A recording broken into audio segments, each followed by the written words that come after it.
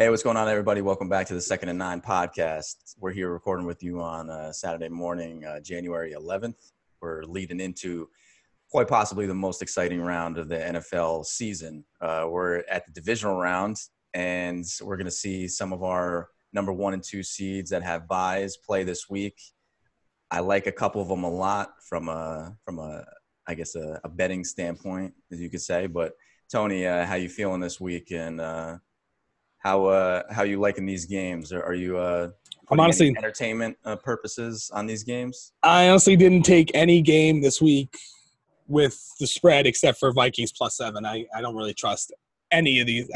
I like the Titans a little bit +9.5 too, but I don't see them winning that game at all. But besides the Vikings +7, I'm not interested in the spread on really any of these games. I did some money line stuff, but very small entertainment purposes things.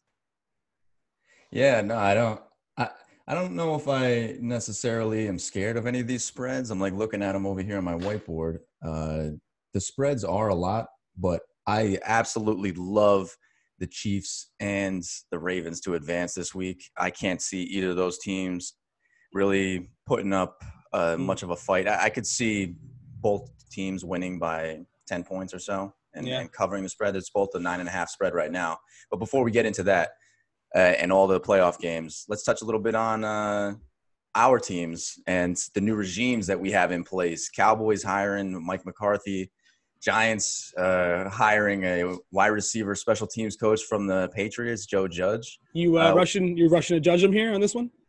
No, I actually am not. It's like I said before we started recording, it's kind of a similar situation to when we drafted Daniel Jones. Don't really know that much about the guy.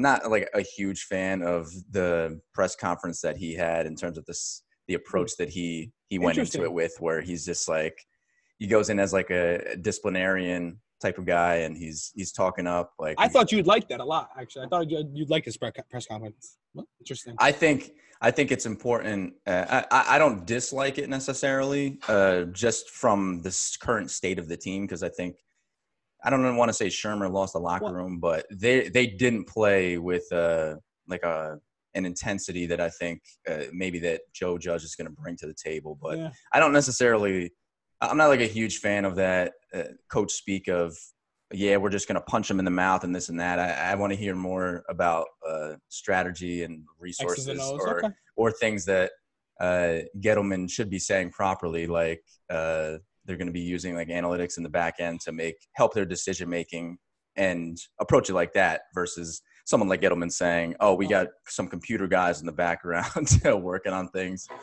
So the other thing he did say that Joe Judge did say though that I liked was he was kind of, besides like punching in the nose, like he was kind of saying we're going to utilize our personnel. We're not going to try to round peg square hole people and try to make people something that they're not. Find out what the talent of the player is and play to their strengths, which is obviously what the Patriots do better than anybody. They can take anyone's casts off and turn them into legitimate players that can contribute to their team. And I just like the idea that that's his focus. I like that. And I did like the punch him in the nose thing, because honestly, that's what Giants football should really be about. It should be smash mouth, blue collar, punch you in the nose. And I liked how he said, like, he's going to make the team match this area. Like, like the blue collar punch you in the mouth mentality. I kind of like that.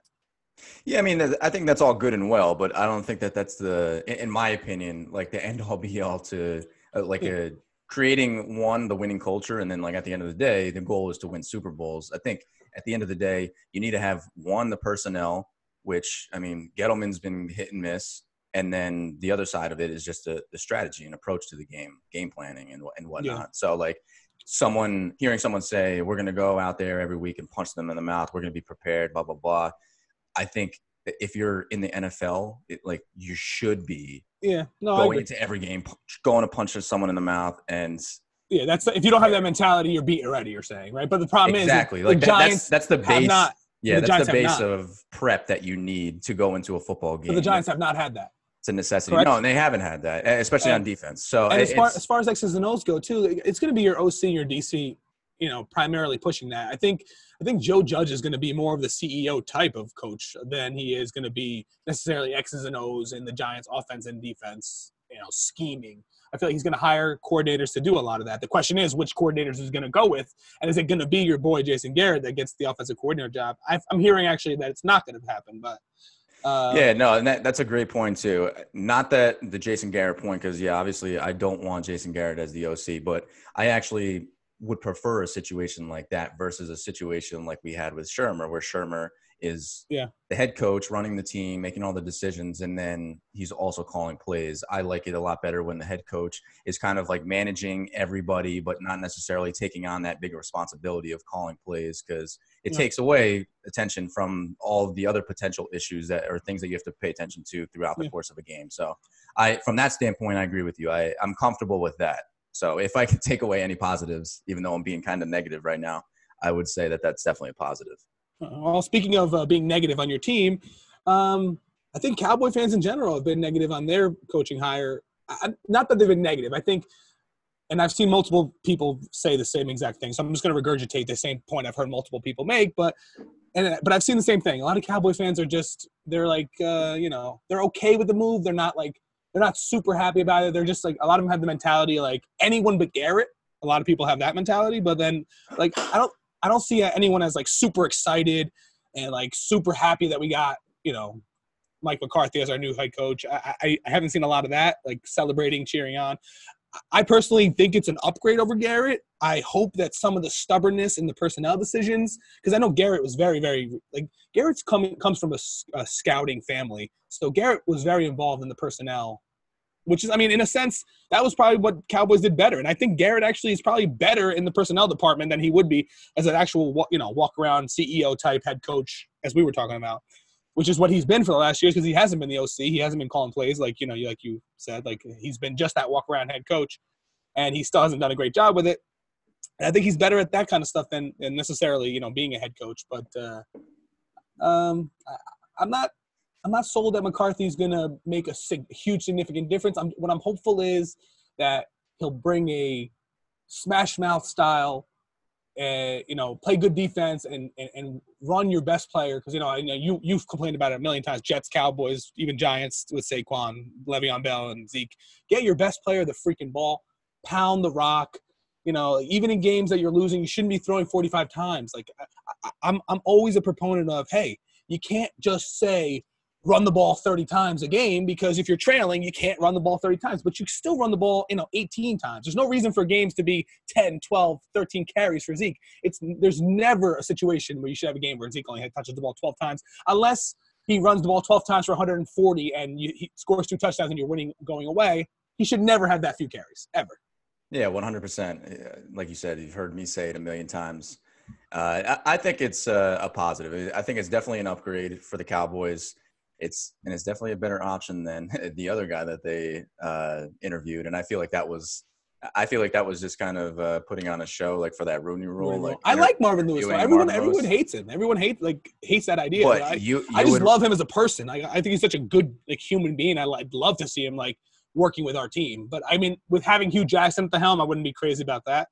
I know. Speaking of interesting possible OC court pickups, the Giants are considering. Oh my God, I just blanked on his name. Oh, Freddie Kitchens. You saw that? I did see that. Yeah, that would be kind of interesting. I don't know how to really feel about that. I don't based on the record from this year, I don't necessarily like that, but how many other good options are there out there? I wouldn't mind them going out and taking a chance on maybe like a younger coach as a coordinator position. Like I said before we started recording, the whole Rule versus Judge, like who I would rather have. I would not have felt comfortable with a guy like Rule as the head coach, but if he came in as like a coordinator, obviously he's already signed that big deal with the Carolina Panthers. But I wouldn't mind them bringing a more innovative guy that's going to try and like take chances with the offense, because it's not like he wouldn't have little like good tools to play. No. The Giants' offense has got some weapons. Yeah. Giants need to fix that offensive line, and they're going to have an opportunity to do so in this draft, because this draft is going to have a ton of offensive linemen this year, and picking up where they are, they're going to have a chance to get a really good one. The question is, do they put off some of their other needs to solidify that offensive line, or do they take a cornerback? What I disagree with you on, as far as, getting at this point, a younger, more innovative OC at this point where the Giants are at, like with Joe Judge as your head coach, that's not a lot of experience Joe Judge brings. He's like 38, 39 years old.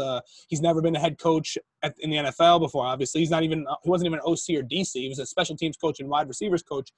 You want some experienced offensive coordinator, experienced defensive coordinator, someone who knows how to manage the game, like help you out a lot in those kind of situations. Like, I think you want someone, or it could be other people on the staff, but you need some people with head coaching experience in the NFL to help Joe Judge, because it's going to be a huge learning curve for him. And, granted, the Giants are not exactly, ready-made to win right now. So obviously, they have some time to build this thing. But, I can see a scenario where if let's say this first year in Joe Judge is a bad season for the Giants, that second season for him can be like kind of a make or break year. It can end up being, because if they have back-to-back, bad seasons, Gettleman's going to be gone at that point. And now you're, what we were talking about in the past, where you have your your head coach and your GM on different contracts, and you're firing one, you want to give Joe Judge more time, and you're hiring a new GM, and it becomes a mess and a crap show, for lack of using curse words to make this less listenable. Well, I think that's why this whole situation with and I've compared it to the Jets in the past, where they're getting rid of the head coach. And now Gettleman's going to stay in place. If they have, like you said, a bad year next year, Gettleman, I think, will be gone. If he doesn't make good draft picks. Unless there's like young talent. Yeah. And then he doesn't make his free agent signings better be good too. Free agent. Yeah, because we see how the Solder one has worked out. He's missed a bunch of these guys on his free agent pickups. Like, you need to pick up at least some solid, 1 to 2 year, a couple million, $2, $3, $4 million, $6 million a year contract. You got to pick up some veterans like that who can fill out your roster. I mean, okay, give you a good example of someone I'm talking about, like Marcus Golden. He had 10 sacks for the Giants, and he was like, reasonably cheap contract. You need to sign guys like that. You can't be picking up guys like Nate Solder who are, underperforming and overpaid. The more guys you have like that on your team, the harder it's going to be successful. Yeah. Yeah, no, I completely agree. We'll have to see how it plays out, but I'm going to be cautiously optimistic. For me, I think it's a net positive for both teams to move on from those two coaches, because I think that in terms of winning in the future, getting to the ultimate goal, to the Super Bowl, I don't think that either of those coaches were the right fit for both of those teams. Obviously, Garrett was a different situation because he's been there for so long, and it was just kind of he probably plateaued at some point, and now he seemed like he didn't maybe lose the locker room, but he's not bringing that extra motivation to the roster and to the team. Two things also what you're saying is, one, any coach, Tom Coughlin's message ultimately got stale with the Giants. Like, any coach, Mike McCarthy's message ultimately got stale with the Packers. Like, no matter how good a coach is, unless you're Bill Belichick, generally speaking, like, your message is going to get stale unless you're having continued sustained success. That message is going to get stale after a while. Like, you want to, especially after a season like the Cowboys had, you want to refresh it. And, Shurmur, I don't know. Like, I was like listening to the radio, and they were saying how he came into the season like 9-23 as a head coach, and that with the Giants he was like 10-23 or he was 10-23 and like 9-24. It's something ridiculous. Like, just like such a losing coach. Like, what makes you think that you're gonna be able to win with that kind of guy? Like, I don't know. It was like the fool's gold with what he turned Case Keenum into. Yeah. And getting to the NFC championship game with the Vikings. I think that's how he won the job. Yeah. Hindsight's 20/20. We can bash it all we want, but at the end of the day, he's gone now, and they have a guy from the Patriots system in. So I'm cautiously optimistic. Yeah, it's upside. The Giants have a lot of upside in this pick. I feel like it could definitely be a bust pick as well. But you've said it a bunch of times. A lot of upside. Giants have a lot of work to do in terms of filling out all those empty holes in their rosters. No, he's going to have time. Joe Judge will get time. Joe Judge is going to get his 3 or 4 years at least to coach. Like I said, the question is whether or not the Giants are going to be able to get it turned around within the next year and a half. Really, it's because I don't think next year is going to be much of anything. The Giants are going to struggle next year pretty much. I think they can, maybe they can get to 7-8 wins, you know what I'm saying, like in next year. And I think that will be a good step in the right direction for them. But if they fall even a little short of that and then the following year struggle, it's going to be a hell to pay for Dave Gettleman. He's going to lose his job. Oh yeah, 100%. But let's move on and transition to the divisional round. We'll touch on a little bit of the games from last week, but we're going to dive in mostly to games we got going on this week. And I guess we'll start off with let's actually start off with the Vikings and 49ers. That's a game today, actually, 4:35 game. Vikings 49ers. It's a 7-point spread right now. Vikings are getting 7 on the road against the 49ers. What did you see last week from the Vikings against the Saints? And are you ready to apologize for what you said to me? Yes. Kirk Cousins. I'm totally – okay, well, first of all, I'm never going to apologize to you about Kirk Cousins, because you crap on the guy on a regular basis. So I was just trying to make a funny joke that, like, you always hate on him, yet you're going with him in this game. So that's kind of my point. Hey, what happened in that game? They actually won it outright. Honestly, but we talked about it. I mean, I could see the game going both ways. I mean, what I learned is the same thing we were talking about last time. You know, the Vikings are a legit defense. They have a bunch of weapons. They got a good offensive line. They have a pretty good quarterback who, you know, you would call choke prone, you know, maybe he is a little choke prone, but, you know, he wasn't, they weren't the better team than the Saints, but they are a very, very good team. They have a very good quarterback. They have an incredible running back, really good running game, and a very legit defense. That front four is unbelievable. And Anthony Barr adds to it too, even though he's a linebacker, he adds to it. Former Jet. Or yeah. Almost former Jet. Almost former Jet. Danielle Hunter's just a savage. These guys are just, they're bad. They're bad men on the Vikings. And I could see them upsetting the 49ers. I would go with the 49ers in a close game. I think the 49ers will win a close game this time, but I'll take Minnesota plus the 7 points. Okay, that's fair. In terms of them not being a better team than the Saints, I don't necessarily agree with that. I think if we're going based off of this year and how they've played compared to the Saints, that's why I was leaning the Vikings, especially on a 1:00 start, because the Vikings have been – yeah, I mean, obviously that statistic for Kirk Cousins is a big deal. But just in general, if you watch both teams this year, the Saints have been awkwardly inconsistent at times, where sometimes they look like they're unbeatable, where they can't be stopped offensively. Michael Thomas ended up with 149 catches this season to set the record, a single-season record. But it's disgusting. If you compare the Saints team, I think maybe some people had the misconception of thinking that this year's Saints team is the same team as they were last year, and I don't think that they were. I think they were the better team last year. They did get hosed by that no PI call in an NFC Championship game against the Rams. Arguably got hosed again off that push-off, but there was a lot of contact on both sides on that play. That was a borderline call. I called when Rudolph kind of, like, I guess, pushed off on him. I didn't think that was a PI. It was close. I can see an argument either way, but it was funny that right after the game, once the analysts started talking about it, they were like, "Oh, how did they not call that? That's a PI." Like, he obviously he has his arm straight out. I can see it either way. If the defender didn't grab him, if the defender doesn't grab him, they're not hand fighting, then I 100% think it's push off. But if you're gonna grab me, I'm gonna push off. That's just, you got to let him play. I think at that point, and I think that's what's happened. That's what happened in the play. And exactly. I think in the playoffs they're gonna let them play a little bit more. And in that case, I think, granted, like what happened the year before, the referee crew, I think, in my opinion, was completely scared to go back and review that basically after the game was over. For them to go back and do it, imagine they overturn the call, there would be riots in the streets in Minnesota. It's crazy.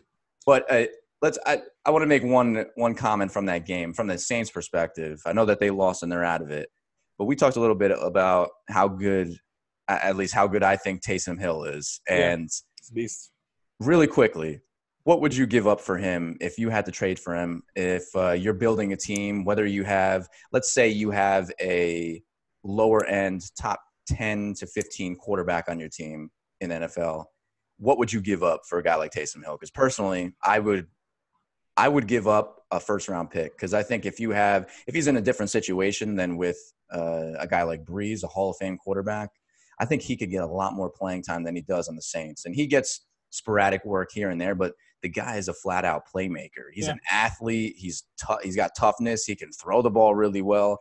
I would give up a first-round pick for a guy like that. All right. Well, this is what I'll say. When you asked me this question, I was thinking about it. I said a second or third-round pick I would give up for him.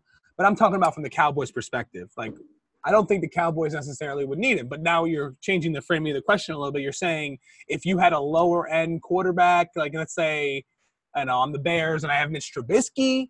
From what I hear, the rumor is they're going to try to bring in Marcus Mariota to compete with, not to compete necessarily with Trubisky, because they feel that Mariota is not talented enough to overtake Trubisky, but talented enough to start games if they need to. And, even relieve Trubisky if he's maybe playing really poorly in an individual game and you give the job back to Trubisky later. I think Taysom Hill would be a way better, prospect to go out and invest in than go out and sign Mariota, because one, I think Taysom Hill has a legitimate chance to be a really good quarterback. I mean, I'm not sure about that. I mean, it's really hard to tell. He hasn't played, a ton. But he can throw the football. I mean, some of these passes he's throwing are laser beams, and they're right on the money. That 50-yard pass he threw was a dime. And I know you were saying that it looked like it was maybe a little underthrown. People were saying, yeah, maybe, but it was still a laser beam, 60 yards downfield. Yeah, 60 yards in the air and hit him right in the breadbasket. He had 125 total yards. He had 25 yards receiving, 50 yards rushing, 50 yards passing. It's like he's an all-purpose guy. Like a team like the Bears, I would easily, depending on where the Bears are picking, the Bears are in the middle of the draft, I would consider giving up a first-round pick for him. It's tough. It's tough training for veterans because then you have to pay them pretty soon, and you're giving up a cheap contract. I love the draft picks because you get that cheap labor. It's really key to building a good team. But regardless of the, I guess, looking into the future, what you're going to have to pay him, let me make my case for him. If you're drafting right now, if you're the 15th in the middle draft, round, yeah. Would you take Herbert, a guy like Taysom Hill, or Herbert, let's say, or maybe a guy like Herbert? I think I'll go Taysom Hill. I think 100%. I would take Taysom Hill. I mean, he's already proven it, and I don't think you necessarily have to bring him in as your starting quarterback. Yeah, because he's a weapon too. He's just such a good football player overall that he can do so many different things that I think he can help your team wherever you really need him. So it could be at quarterback, it could be at wide receiver, it could be at running back, it could be, you even saw during personal protector during the game last week against the Vikings. I mean, he made that one of the key blocks for Kamara to run in and get a touchdown. So he literally does it. He's a fullback. All. He's a tight end. He's a running back. He's what I think some people anticipated Tebow being. Or Cordell Stewart. Stewart. Yeah, that's a decent comparison. Yeah. But this guy's a little bit more built and solid and runs a lot harder than those guys. Maybe not as much Tebow. He's similar in that. But I feel like he's faster, more dynamic than Tebow. Tebow was quick, had some speed, but didn't have Taysom Hill's. He gets up lightning fast speed, and he's a big boy. He's a load to bring down. I like him. I like him a lot too. Now that we're just slurping Taysom Hill for the last 15 minutes.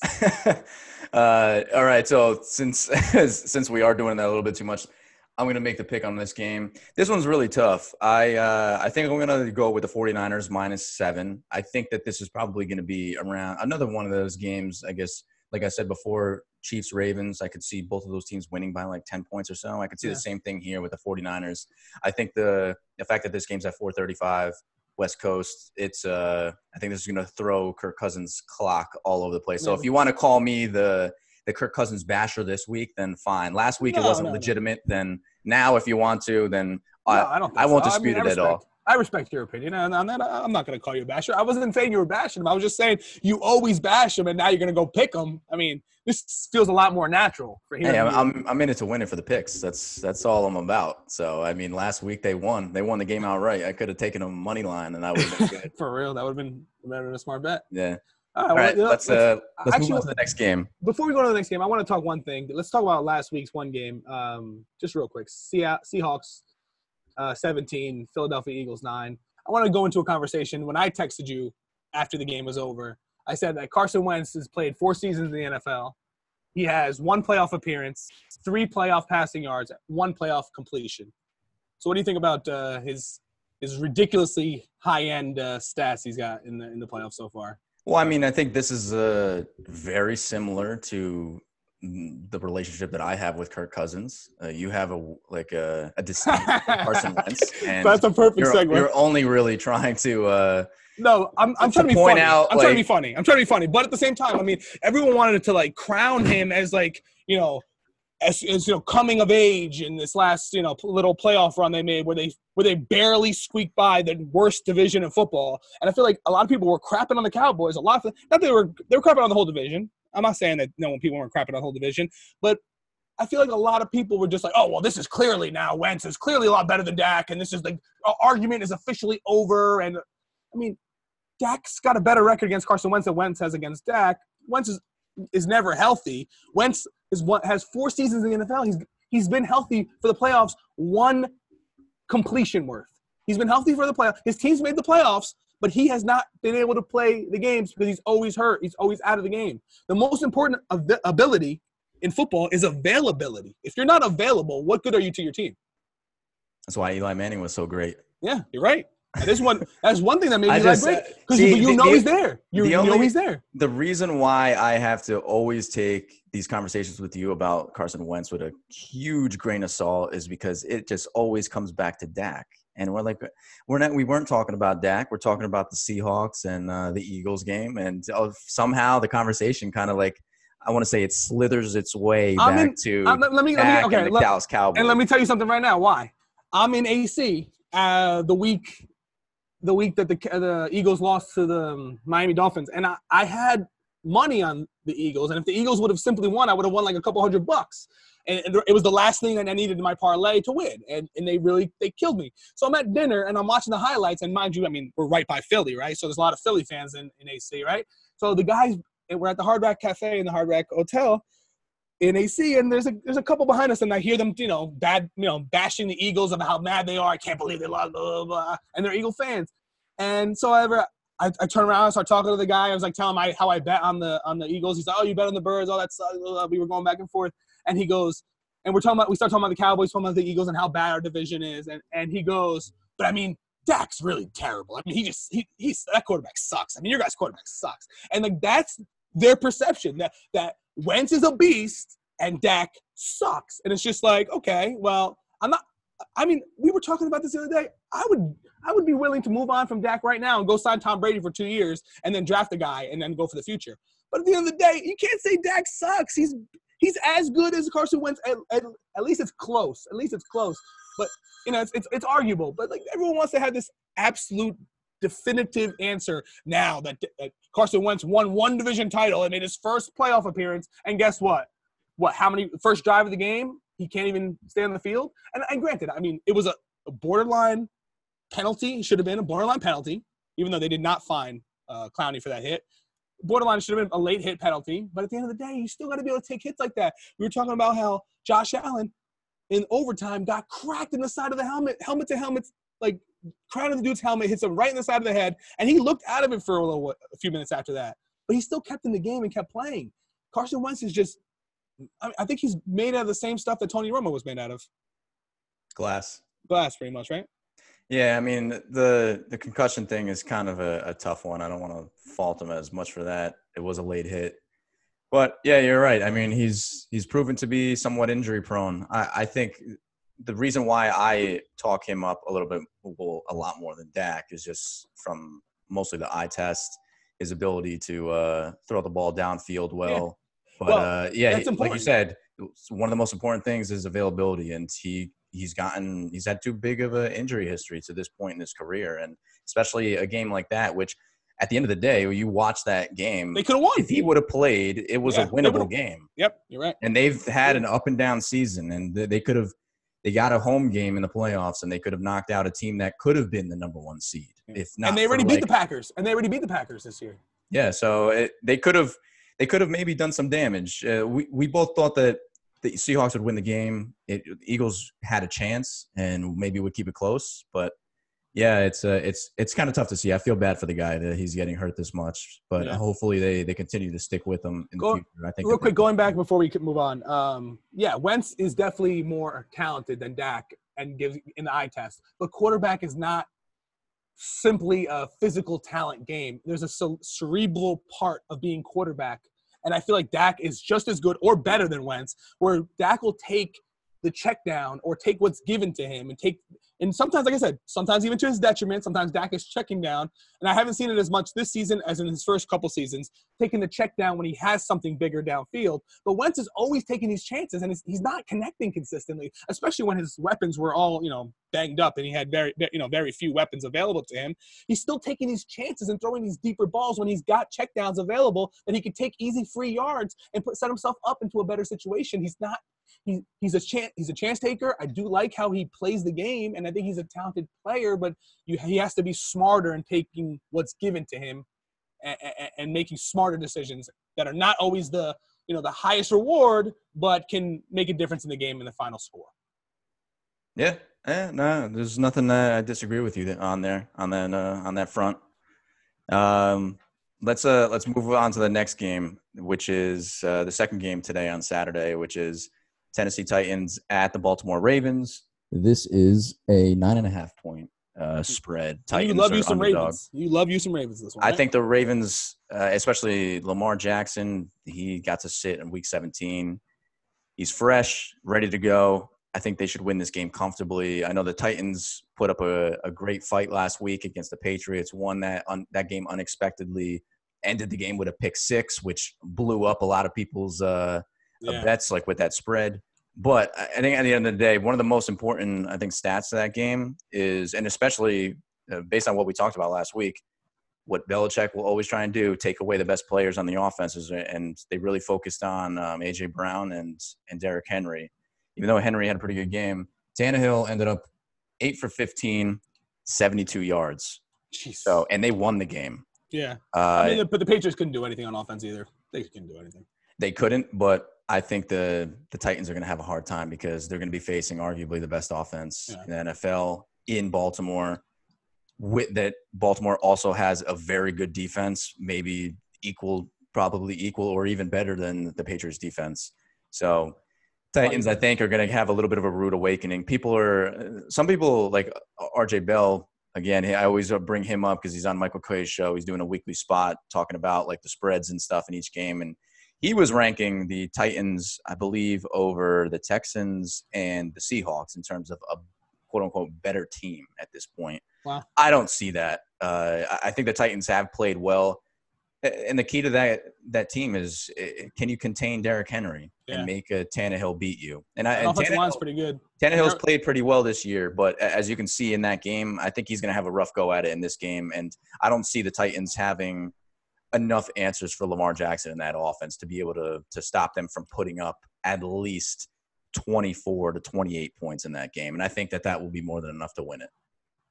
I tend to agree with you. I think that's pretty much exactly where the Ravens are going to end up in the 24-28 range. I just think the Titans are going to score some points too. I don't see them winning this game, although I would give them a very small outside chance of pulling off the upset. But I do like them plus the 9.5. I just think it'll be a closer game than all that. And I think if the Ravens do end up covering, it'll be because they were up, between 4 and 6 or 7 points late in the game, and they're having a chance to put it away, and they just score a late touchdown and then get a stop on the rally. I think that's how they'll cover. I don't think they're going to cover going away in a situation where the Titans maybe, let's say, score a late touchdown to cut the lead to 10 points, let's say, and they cover that way. I think it'll be like they're going to have to score pretty late in the game to cover the spread.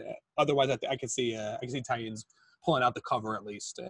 I think you're right too. I think Tannehill's going to have to play a lot better than he did last week. I think he will. I don't think he's going to have 8 for 15 for 72 yards. I mean, I think he's going to throw for 180 to 220 yards. He's going to be okay.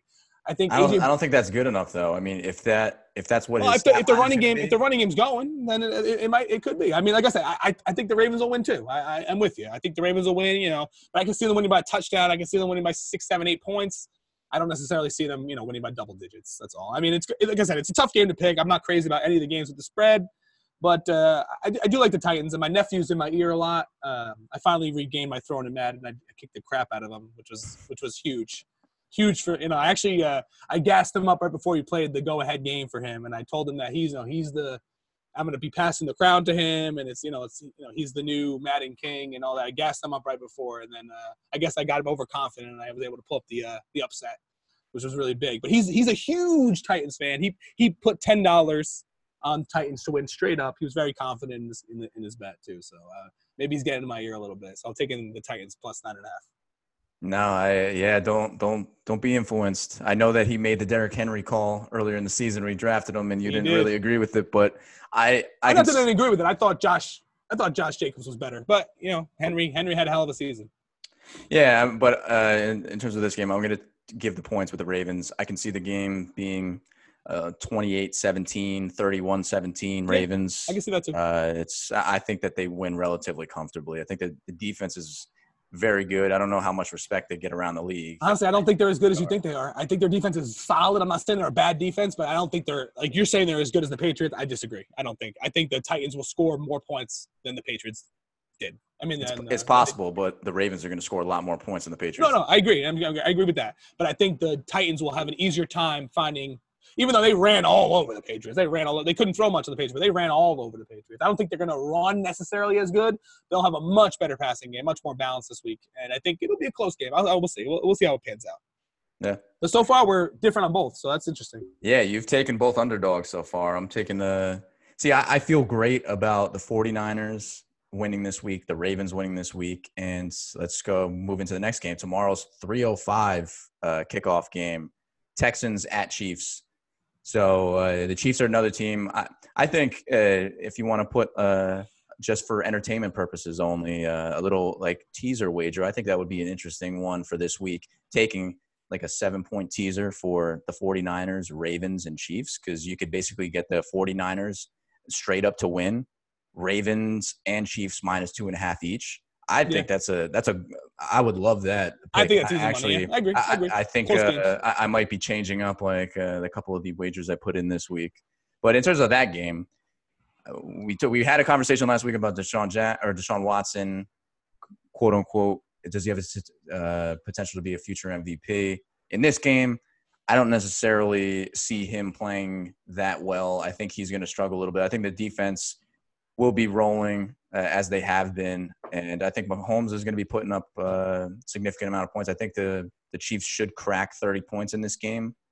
And I think they win comfortably. So I'm going to take the Chiefs minus 9.5 in this game. It could be a high-scoring game, though. One of the picks, actually, that RJ Bell had this week was the over on this game, which was at 50. Yeah, I like that. I was going to say that. Last time I checked. I wasn't gonna say necessarily bet the over, but I just think both these teams are gonna put up some points. I think it's gonna be a really fun game to watch. And it's actually interesting too when he made that pick, and I actually included it in one of my friendly parlays. It was at 51. Right now, it's at 51.5. Yeah, went up a little bit. Well, I mean, like I said, I like both these teams to score some points this week. I'm gonna go Chiefs too, minus 9.5, but I could definitely see the Texans covering. The Chiefs defense is not that good. I mean, I'm not saying they're a terrible defense. They've been playing better as of late, and they have some playmakers on their team.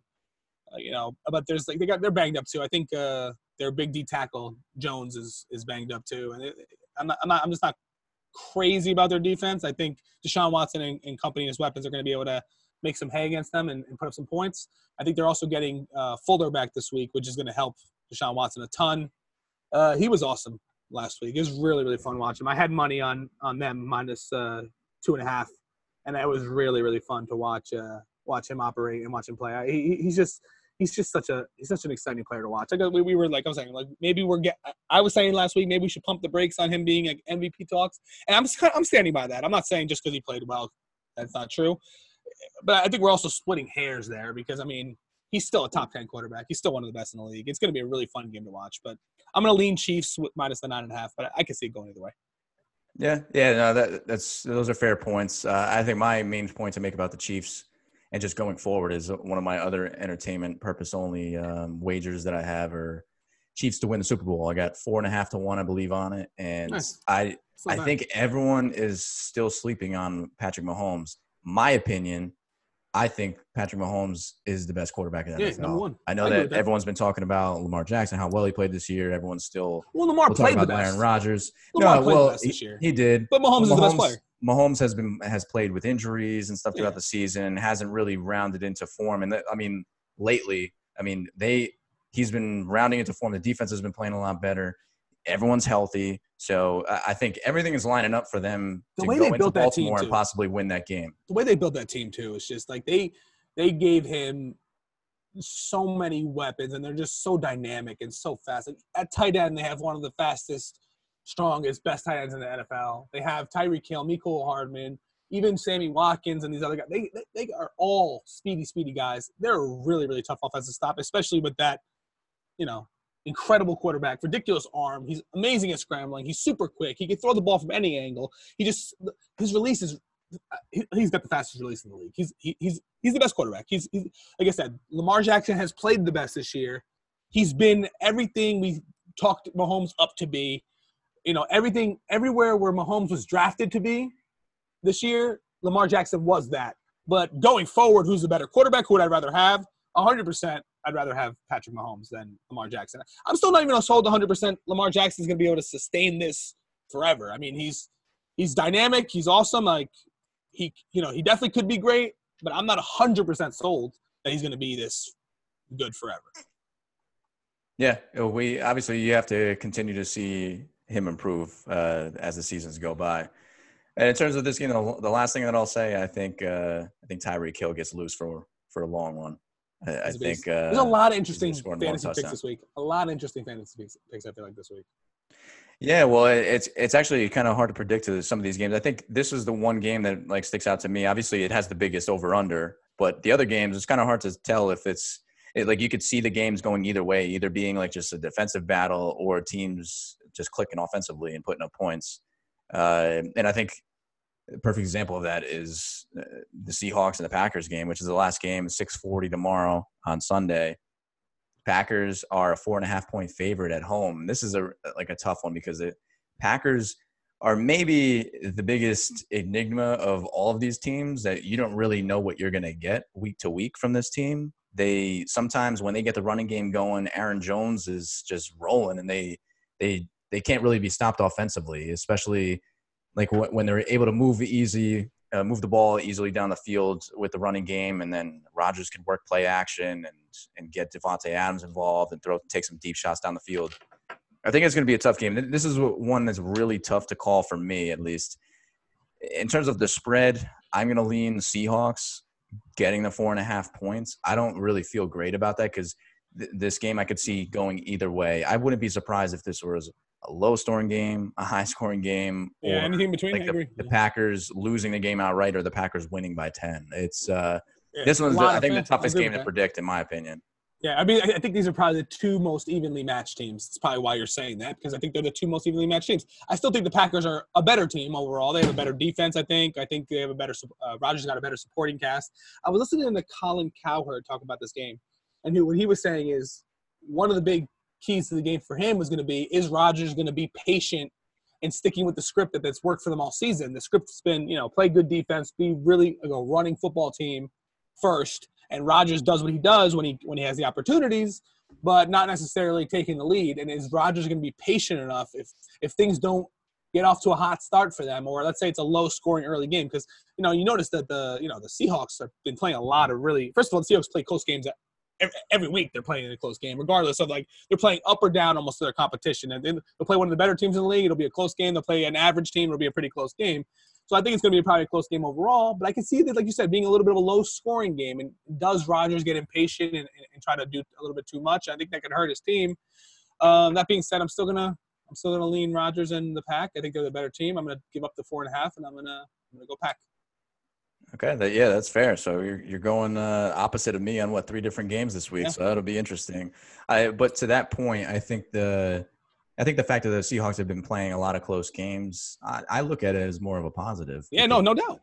Playing in the playoffs, that's what these games are going to be, and a lot of the times you're going to have to keep your composure during a lot of those big moments, during those big plays and big drives when the game is close later in the game. It allows you, I think, with more experience, to relax, and you see how Russell Wilson is how he has been in his career in a lot of those situations. He's very composed and will make some of those big plays. So Rodgers, though. Watch out for that. If it's a close game, I would be a little bit nervous if I were the Packers. I think if the Packers get out to an early lead, then I can maybe like switch my view to leaning towards the Packers winning that game. But the Packers get out to a lead in the beginning. The Seahawks get out to a lead in the beginning of the game.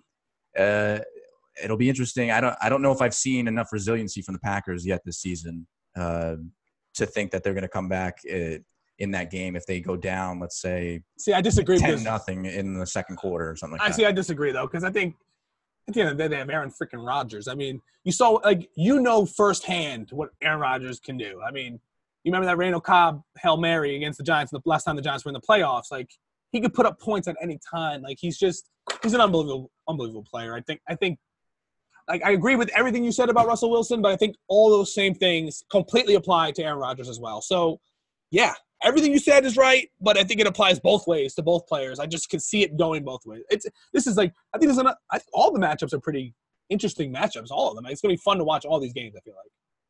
Yeah, no, it will be. But I'm probably leaning more Seahawks than anything. Obviously, I'm getting the 4.5 points, but I think this is just my opinion. I mean, you said that you like the Packers defense a little bit better. I think the Seahawks are a little bit more of a complete team overall, and they have a coach that has a lot more experience, obviously, than the Packers coach.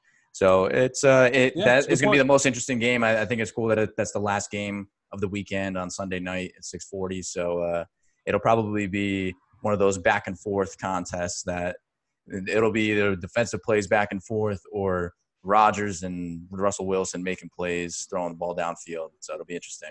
But let's wrap it up. We've been going for a while. Want to do a fantasy guy real quick?